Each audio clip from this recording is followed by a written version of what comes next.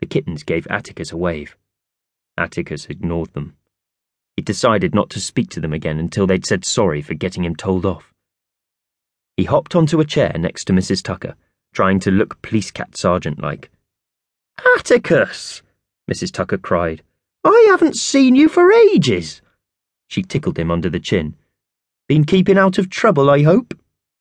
Inspector Cheddar was just behind them. He glowered at Nellie Smelly and her cats and ground his teeth at Atticus. He still hadn't got all the soot out of his eyebrows. His police uniform was at the mender's. Atticus's ears drooped. "I thought not," Mrs. Tucker said cheerfully. "Trouble seems to follow you around." Atticus noticed Mrs. Tucker's basket under her chair.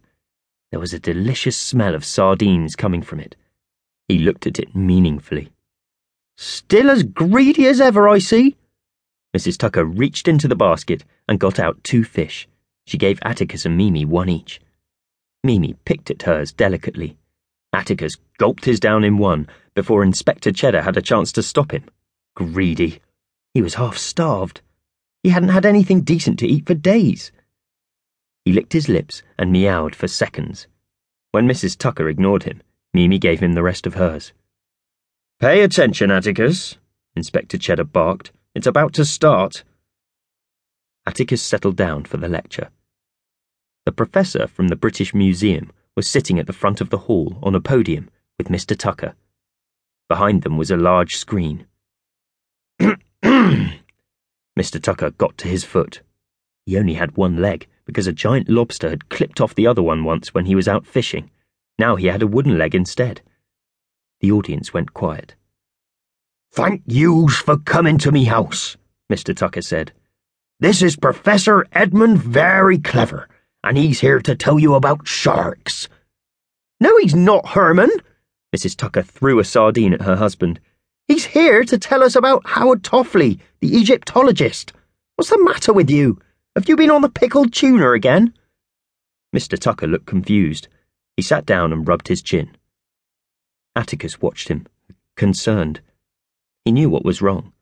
Normally, Mr. Tucker had a long beard, which was all tangled up with his smelly jumper, or the other way round. He was very proud of his beard jumper.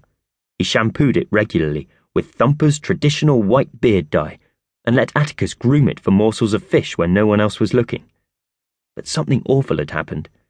Ginger Biscuit and the magpies had got stuck in it when they were trying to escape with the crown jewels, and Mr. Tucker had to cut it off. Poor Mr. Tucker, Atticus thought. He definitely wasn't himself without his beard jumper. Professor Edmund Very Clever stood up. He had long bony fingers, long skinny arms and legs, a long scrawny neck, and a big dome-shaped head. Atticus thought he looked very brainy. "Ladies and gentlemen, children and cats," the professor said, "I'm here to tell you about the life of a very special man." He clicked a button on a remote. The screen behind him changed. A black and white photo appeared of a handsome man with a big chin riding an elephant. He had a gun slung over one shoulder and a dead zebra over the other. "Howard Toffley was an adventurer," Edmund Very Clever continued. "He was a man who wrestled lions for entertainment. A man who thought nothing of swimming in a lake full of crocodiles. A man who kept tarantulas instead of loose change in his trouser pockets. A man who travelled around the world on horseback while most people went to Bognor by bus." The audience listened, entranced. Atticus held Mimi's paw. "Howard Toffley knew no fear," the professor said. "He embraced danger. He laughed in the face of calamity until—" He paused. "The fateful day he went to Egypt. It was on that day, although he did not know it then, that Howard Toffley was doomed to die a terrible death. Here, in this very house, cursed for all eternity."